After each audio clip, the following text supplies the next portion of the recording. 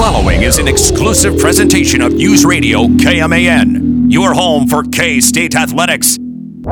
It's game time. This is The Game on News Radio KMAN.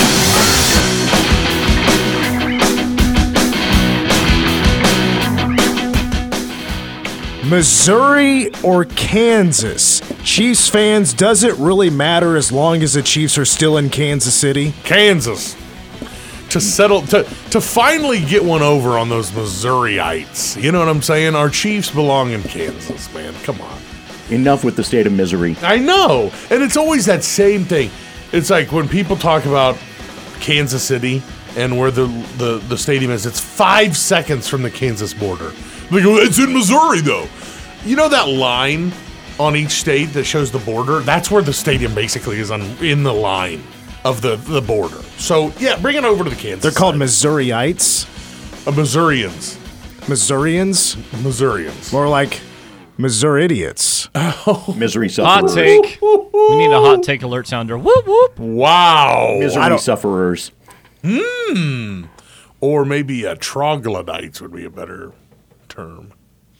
Hey, they're the ones that came over here to try to mess with our voting rights. That's right. And guess what? They got smacked up. Isn't that right, Troy? It was our voting rights. Like, they were trying to talk us into voting to become a slave state. Less Yes. talk and more overpower the people of Kansas. Right, And yeah. burning down cities. But they didn't get it done. We need you to be a slave state. We said no way, pal. That almost made me cough. All right. I do want to get a couple announcements in. By the way, welcome to the game. Mitch Fortner along with Troy Coverdale, David G. Big Steve is with us across the glass. Hail, hell, the gang's all here. There is a couple announcements I wanted to make real quick. One of them is Jareem Dowling has been officially named as an assistant under Jerome Tank for K-State men's basketball. Yep. That is something we have been talking about here for a few days now, coming off of Thursday and Friday and yesterday. But he has now been officially named. Now, when it comes to Uric Malagi, we haven't heard an official announcement yet. It will come at some point.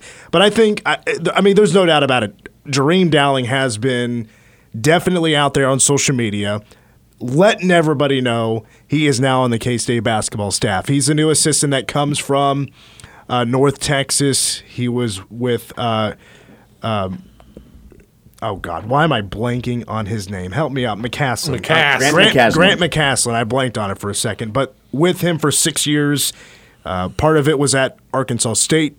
Another part of it was at North Texas. But they did some really great things together. In 16 years of coaching, Dowling averages 23 wins a year. Whoa. Per season. So that's excellent numbers.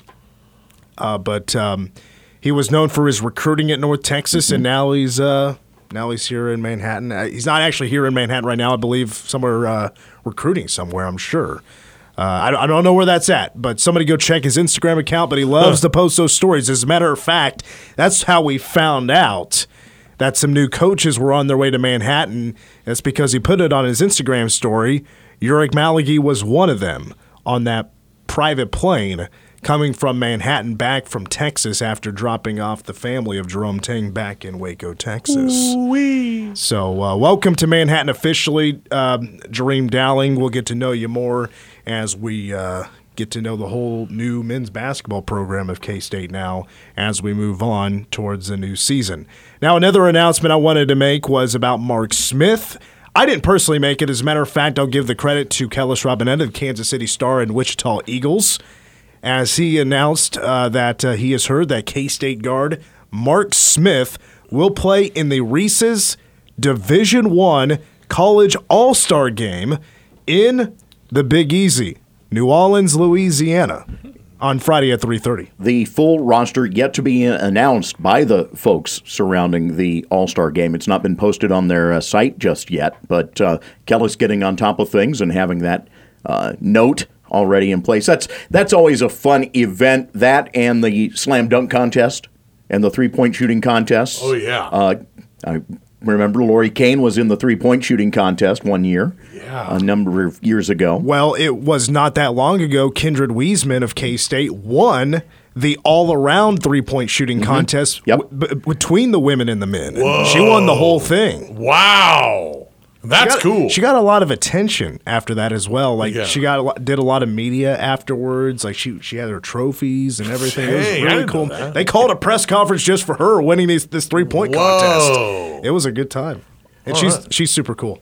I remember all too well and I've shown you the footage of the slam dunk of my guy Jordan Davis at Northern Colorado in the Montana tournament game a number of years back. He landed in the dunk contest because of that and finished second. They were like, "Who's this guy? Northern Colorado dunk." Exact, and then wound up finishing second. So that's awesome. Good.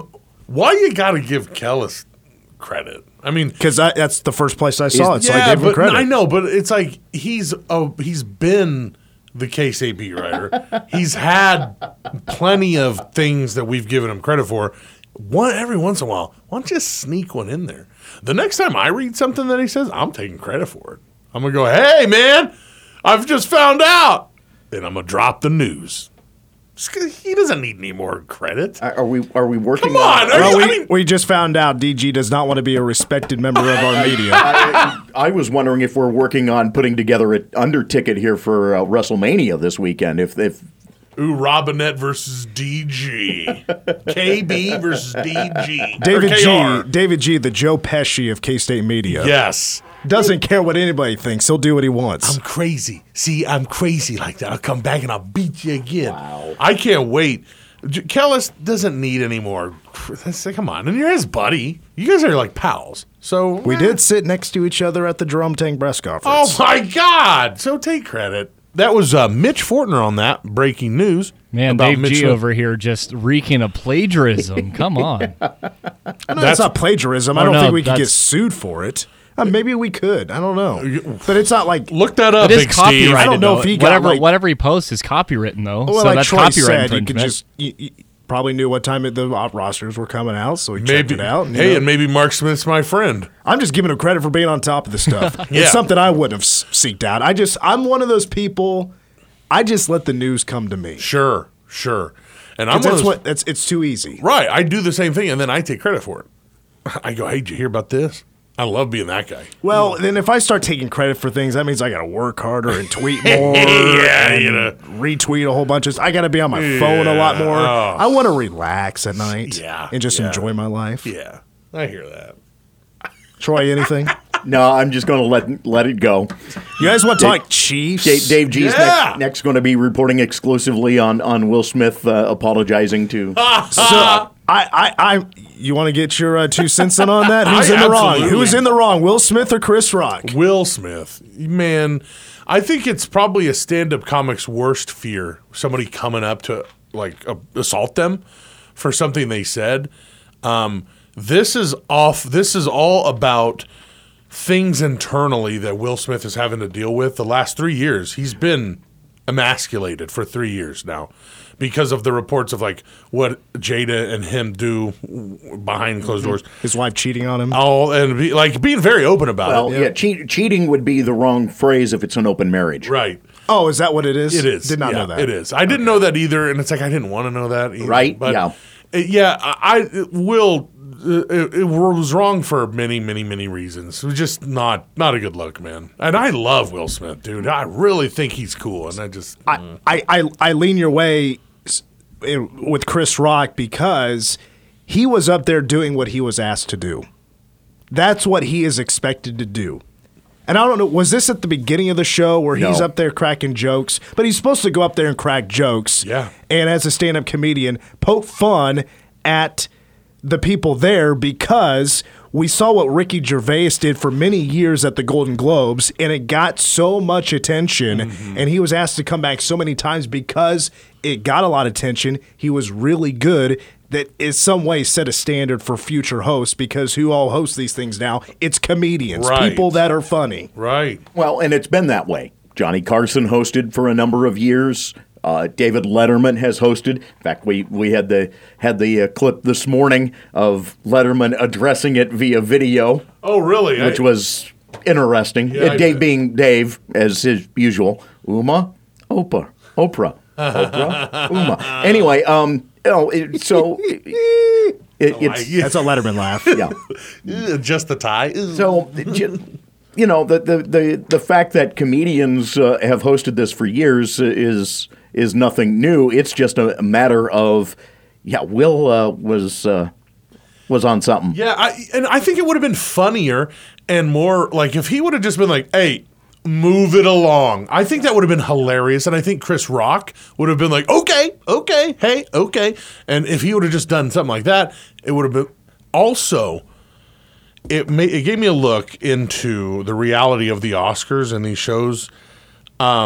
Everybody that talked about it afterwards was like, "Hey, tonight was a big moment in Will's career. Finally got it."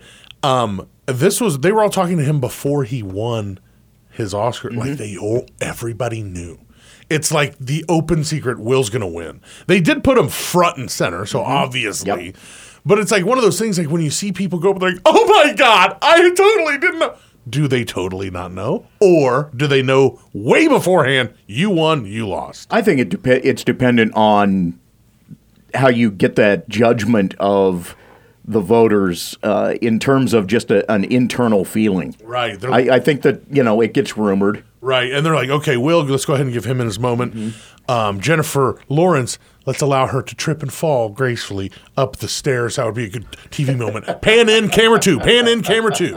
So what's really funny is most of those award shows, all that's decided at least a week in advance. Yeah, so most of the winners already know they won. Right, that's what I'm saying. Before they even get there. Sometimes, though, you catch the Oscars and somebody goes, oh, my God, I didn't know. Well, I don't even know who to thank. I want to thank the rest of It's all for the camera. That's just... See, I hate that. I don't know if I'm the biggest believer of the winners know in advance. No, there was like a whole study done. It's like well-known fact at this point. Is it? Yeah. Wow. I don't know about that. I'll do my research. I'll let Big Steve's words stand for now. I'll have to do my research later. I do want to get in some Chiefs here. Yeah, we got to get because I know later on in the show, Troy, you guys are going to talk about the new overtime rules, I guess, that the NFL has decided on, which are just, it sounds more confusing than ever. Oh, it's brutal. But I do want to talk about the tweet that has gotten a ton of traction, has received a ton of traction, There's my Clay Center education there. Gotten a lot of traction. But Kevin Clark from Slow News Day and Ringer NFL Show, he has over 100,000 followers on Twitter. He probably gets a lot of attention, especially when news is breaking out of Florida. And this is where it does come from. It's with Chiefs president Mark Donovan. And he was asked this morning about potential new stadium options, and he said that they have considered options in the state of Kansas.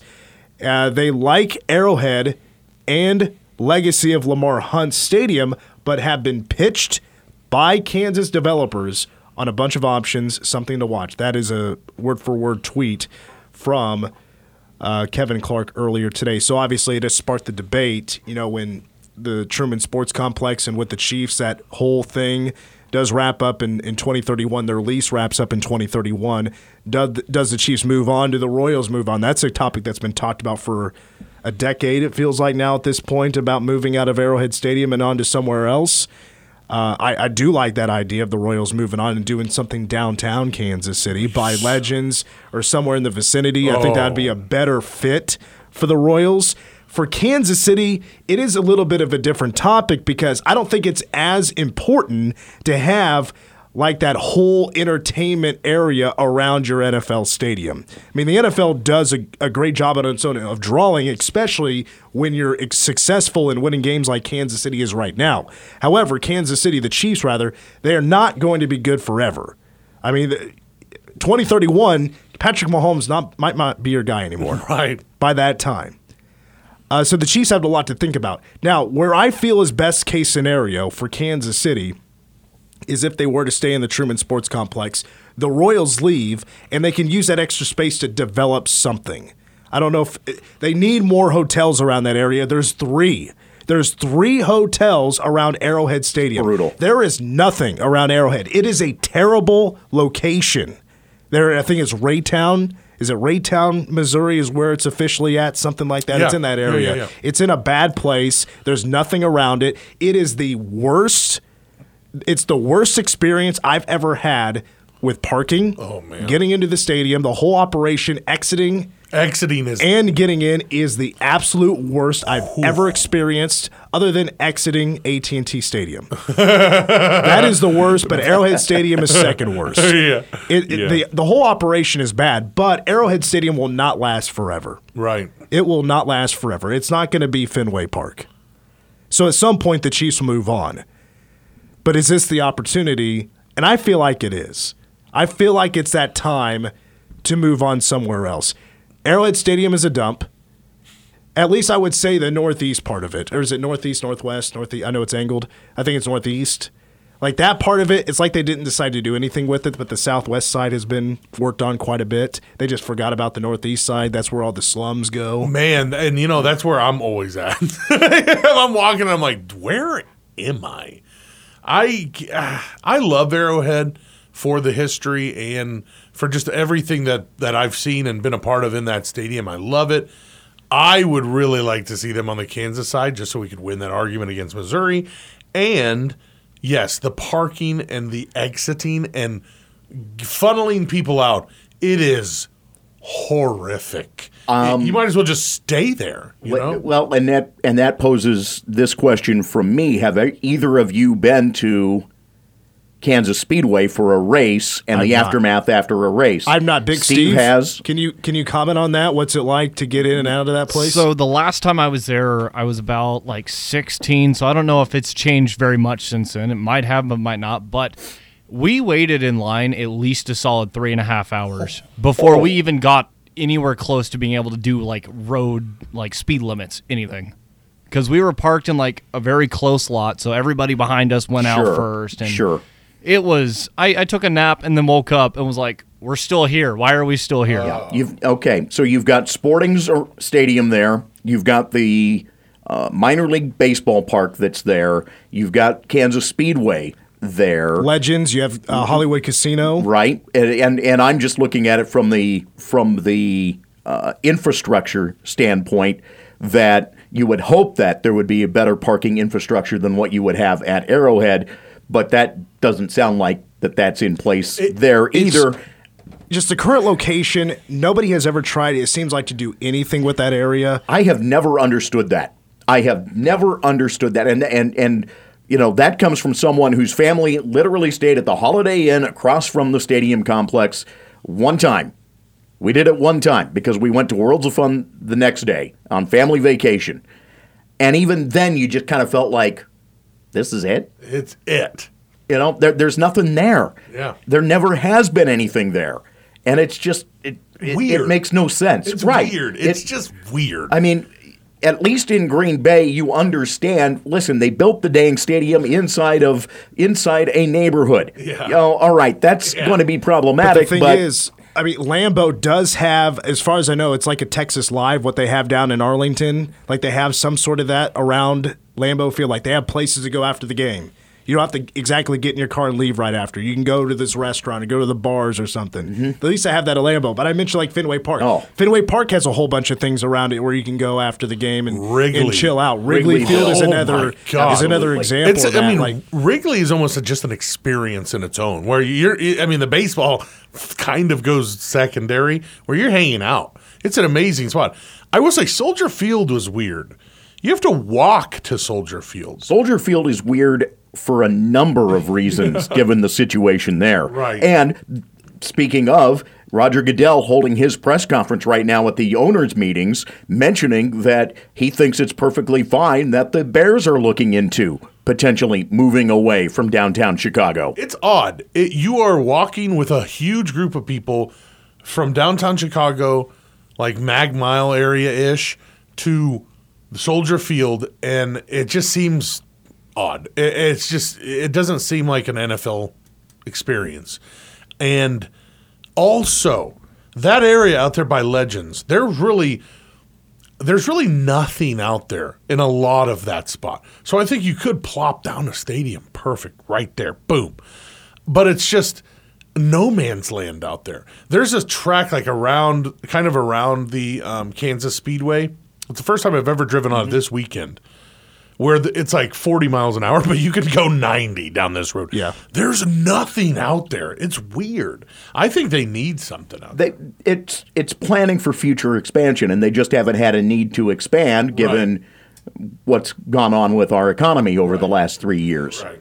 I don't want it to make it sound like I'm just in favor of a new stadium just because there's nothing around it. I do think it's in a poor location. I still think it's almost best case scenario. The Royals leave in Kansas City. The Chiefs do stay in the Arrowhead in the Truman Sports Complex because they can profit on just the stadium. Yeah. I mean, people are still going to come. Honestly, if you take that land where Kauffman Stadium sits right now, you could plant how many hotels on that alone that could be operated by Jackson County, Missouri. Right. Or, that they sublet basically. Right. And have Jackson County, Missouri making a good chunk of money on that, and it would be a much better situation. Right. When you walk from those hotels to the stadium, you're like, I'm tired. Yeah, I got to sit down, man. This is terrible. I just think it's the perfect time to upgrade. And the Chiefs will have to upgrade at some time. Hard to believe. The door's open. Yeah, last major upgrade 12 years ago. Wow.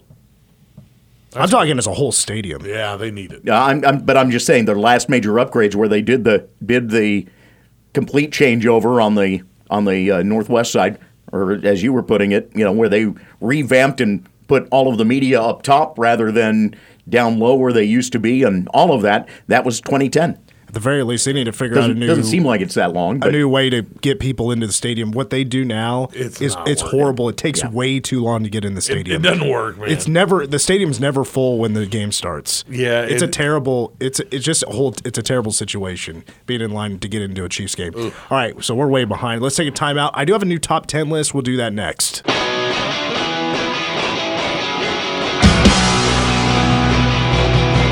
Now, I know this is an old joke, but I've noticed on the KU Hoops Twitter account that they tweeted out a video a couple of days ago of them flying into Topeka, and at the airport, fans met them there. Like, well, if they're a suburb, why not flying into Kansas City? That's like 2 miles from Allen Fieldhouse. I feel like that'd be a shorter trip. Honestly, you would think, right? It's bada bing, bada boom. You're right there. The airport. They wouldn't even have to rent a charter bus. No. Are they finding a way to geofence those tweets so that the Big Ten doesn't see them? Welcome back to the game. Mitch, Troy, D, Big Steve. BS. It's time for my weekly top 10. I didn't do one last week, but, things happen. Especially with this top 10. Things did happen. I did debate a lot of topics on what to do my top 10 on this week. But I would say the news that came out a couple of days ago that I think really rocked the music industry was the passing of Taylor Hawkins, the drummer of the Foo Fighters. I don't know if I've seen an outpour of sadness, but also respect, because I do see a lot of respect for Taylor Hawkins when I saw all the things said about him after his passing a few days ago at the age of 50. Probably the most I've seen since maybe Chris Cornell of Soundgarden passed away. That might be him. Maybe Chester Bennington. Somebody in that size of rock star. So people are really shaken up about it. So I want to do my top 10 favorite drummers. I think drummers are very underrated for their talent, especially in the hard rock heavy metal genre, which I don't think you find more talent when it comes musically than in hard rock and heavy metal, for especially the level of difficulty they play those instruments. Yeah. So I will warn you, if you're not a fan of hard rock and heavy metal, this will not be your segment. You'll be mad. But I did put a lot of hard work into this, so I hope you really enjoy my effort. Number 10. So we're on to it right away, and that's Dave Lombardo. So Dave Lombardo is the drummer for Slayer. And so he is one of the fastest double kick drums. He's one of the fastest to ever do it, which, if you know what I mean by double kick drums, so it's a double bass, you'll see right in front of the kit, and it's their feet just going. Yeah. They have to have the most insane calf muscles ever. Yeah. Right? Dude, that's why you never see a fat drummer. Those guys are working out back They're there. in great shape. Yeah, they're always. Especially the legs. Yeah, they're and they always don't have to beasts. run. They get plenty of cardio in. Number 9. Oh, I put the wrong clip in there. I knew I was gonna mess up at some point, but I think I can pull it up here real quick. All right, here's your number 9.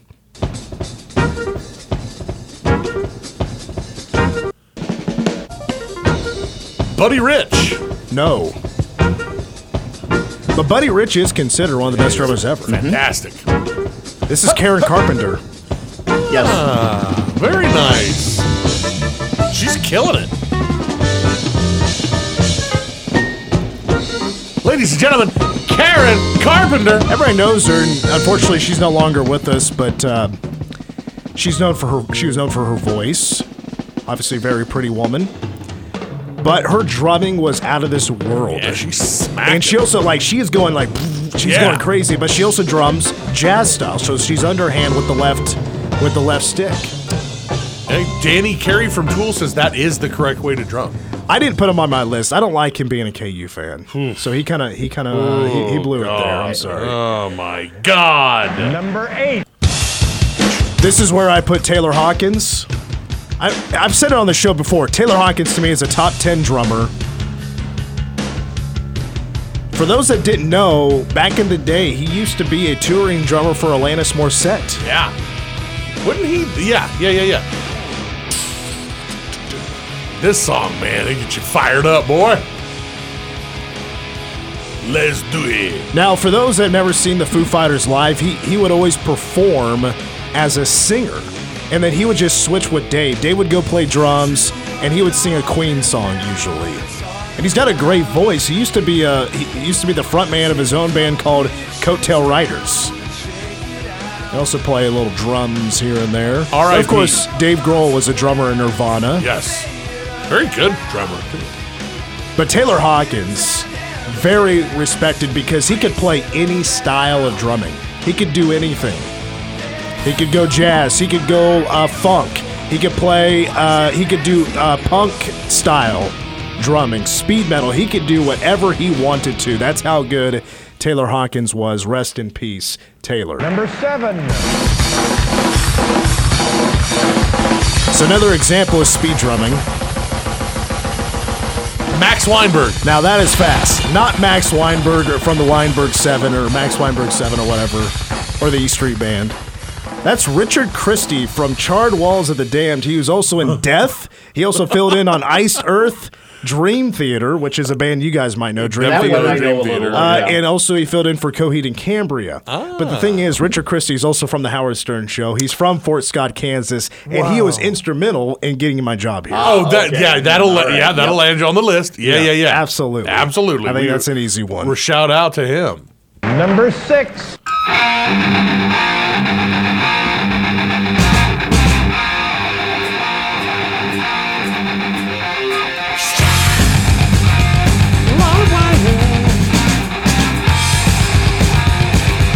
Man, there's a lot of air drumming going on in this room. Well, that's the song you air drum to. Yeah, And what's that funny- is the jam. I'm an dude. actual drummer, so I love this Nice. song. Oh, I should have put Big Steve on here. Live wire. Honorable That- I'm not that good. Honorable mention Big Steve. Honorable mention Tyler Jackson used to work here. Yeah, definitely. This song, love it, dude.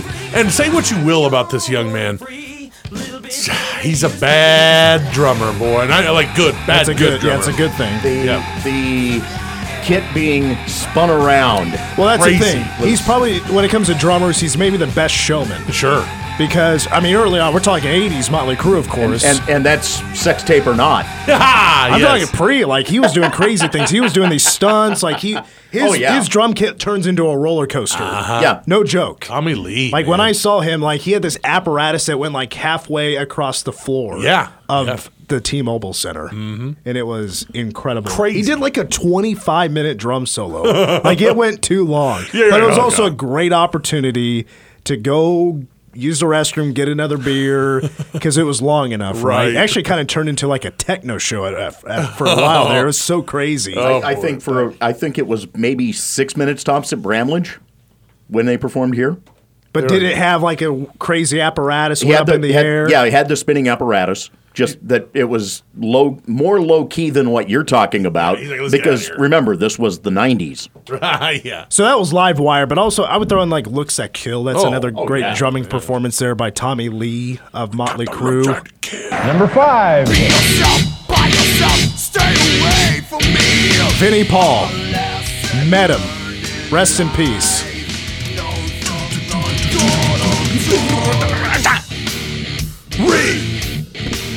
Respect.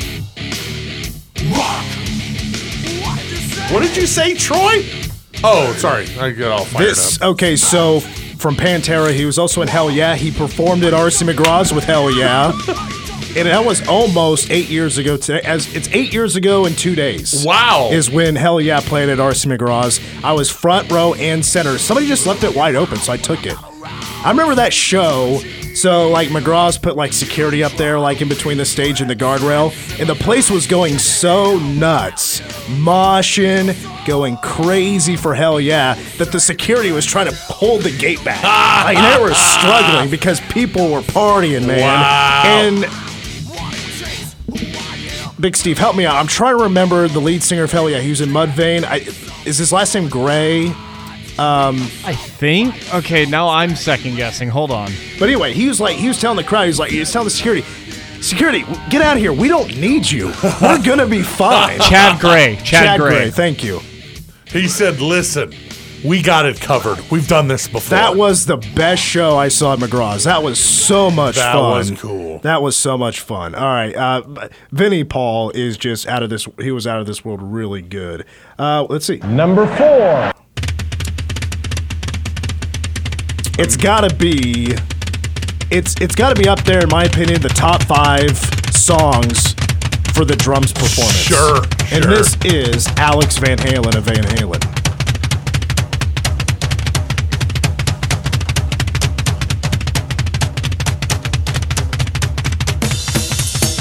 His drum kit was always really unique as well. I believe he had 4 kick drums up front. Dang. He's getting it done. I mean, I know that we play it a lot on the K-Rock, but Van Halen kicks major butt. I mean, come on, man. I mean, let's be perfectly honest. How would you like to be Eddie's little brother, knowing that you had to figure out a way to keep up with him? Actually, Alex is the older brother. My bad. Oh, even worse. Still, though. 2 years older. Even worse. You got to keep up with little brother. You're like, dang it. Right? Anyway. Love that. It's a great drum performance. Yes. Alex Van Halen, incredible. Panama is really good for the drums. I hate Jump, but it's a good drum song. Hot for Teacher, I never get sick of because it's almost a perfect song. It's a great song. For the genre. Yes. For the genre, it's so good. All right. 3, 2, and 1 was no debate for me. Number 3.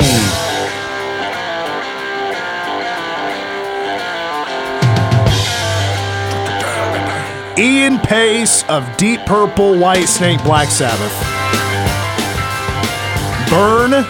Burn by Deep Purple is an incredible song that shows off the talent of Ian Pace.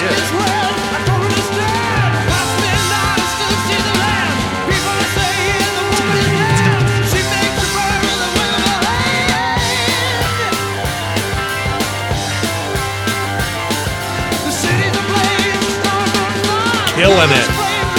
Yeah. You know, and that's one of those things that he's probably doing that in the studio, and everybody else is like, oh my God, let's go. Yes, yes. I was reading an article earlier today that stated that this is one of the hardest songs to play drums on. Yeah. Because Ian Pace is blazing fast. Right. Like the way he zips across the kit, insanely fast. Oh, man. He's actually one of the first to ever do that, like do the breakdown. Whoa. He's like, I invented that. He was like a trailblazer for that. I did that. All right. That was number 3. I'm sorry, Ian. We're going to cut you off because... Number 2. Yeah, buddy. John Bonham. Yeah. The Led drummer. Zeppelin.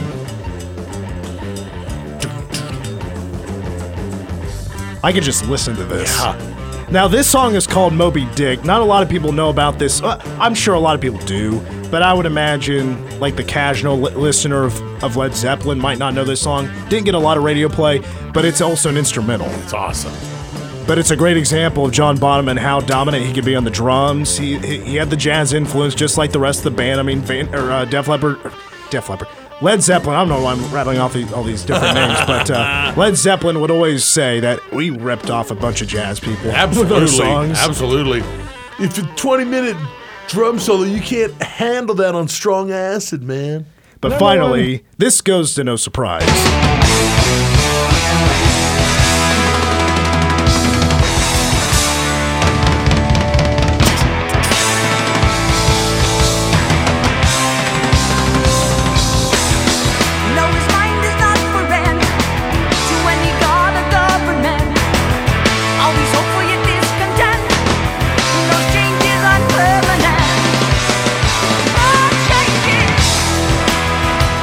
Sounds like two guys are playing drums, Absolutely. not one. Yeah. You ever seen? Speaking of kits, you ever seen his kit? I've seen it. I've seen it live and in person. Ooh, there's like tiny little cymbals. That guy's got it all, man. Neil Peart, not Peart. Right. It is Neil Peart. R.I.P. Of Rush, another one that passed way too soon. But I mean, of course, Tom Sawyer is an incredible performance on the drums.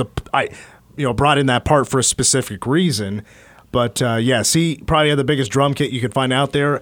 When I saw him in concert, not one, not two, not three, but 4 drum solos during the show, and they're all just incredibly fascinating. The last one he did was at the end of YYZ, which is another great example of just great drums. But also, I'd throw in Spirit of Radio and Free Will. Oh, yeah, two baby. other great tracks that had Neil Peart all up in you with the drum performance. Hey, first of all, Danny Carey off the list, very angry. David Severia from Korn, very angry. Brad Wilk from Rage Against the Machine, very angry that he's left off. Again, I said my favorite drummers. That's right. I didn't say the greatest drummers of all time. That's true. I just went with my personal top 10. These are usually just personal top 10s anyway. And I respect that. All right, quick break. I'm disappointed. No Phil Collins. Well, there's the door. Leave. Oh my God! I got him. I left off Phil Collins because I wasn't going to praise a guy for 5 seconds of drums. Who's this Phil Collins guy you're talking about? He drummed? No, he was on the Lion King soundtrack as a John singer. just dropped the moment. Wasn't that great? That was good. I can't believe you left off. Number one song of the day next. Take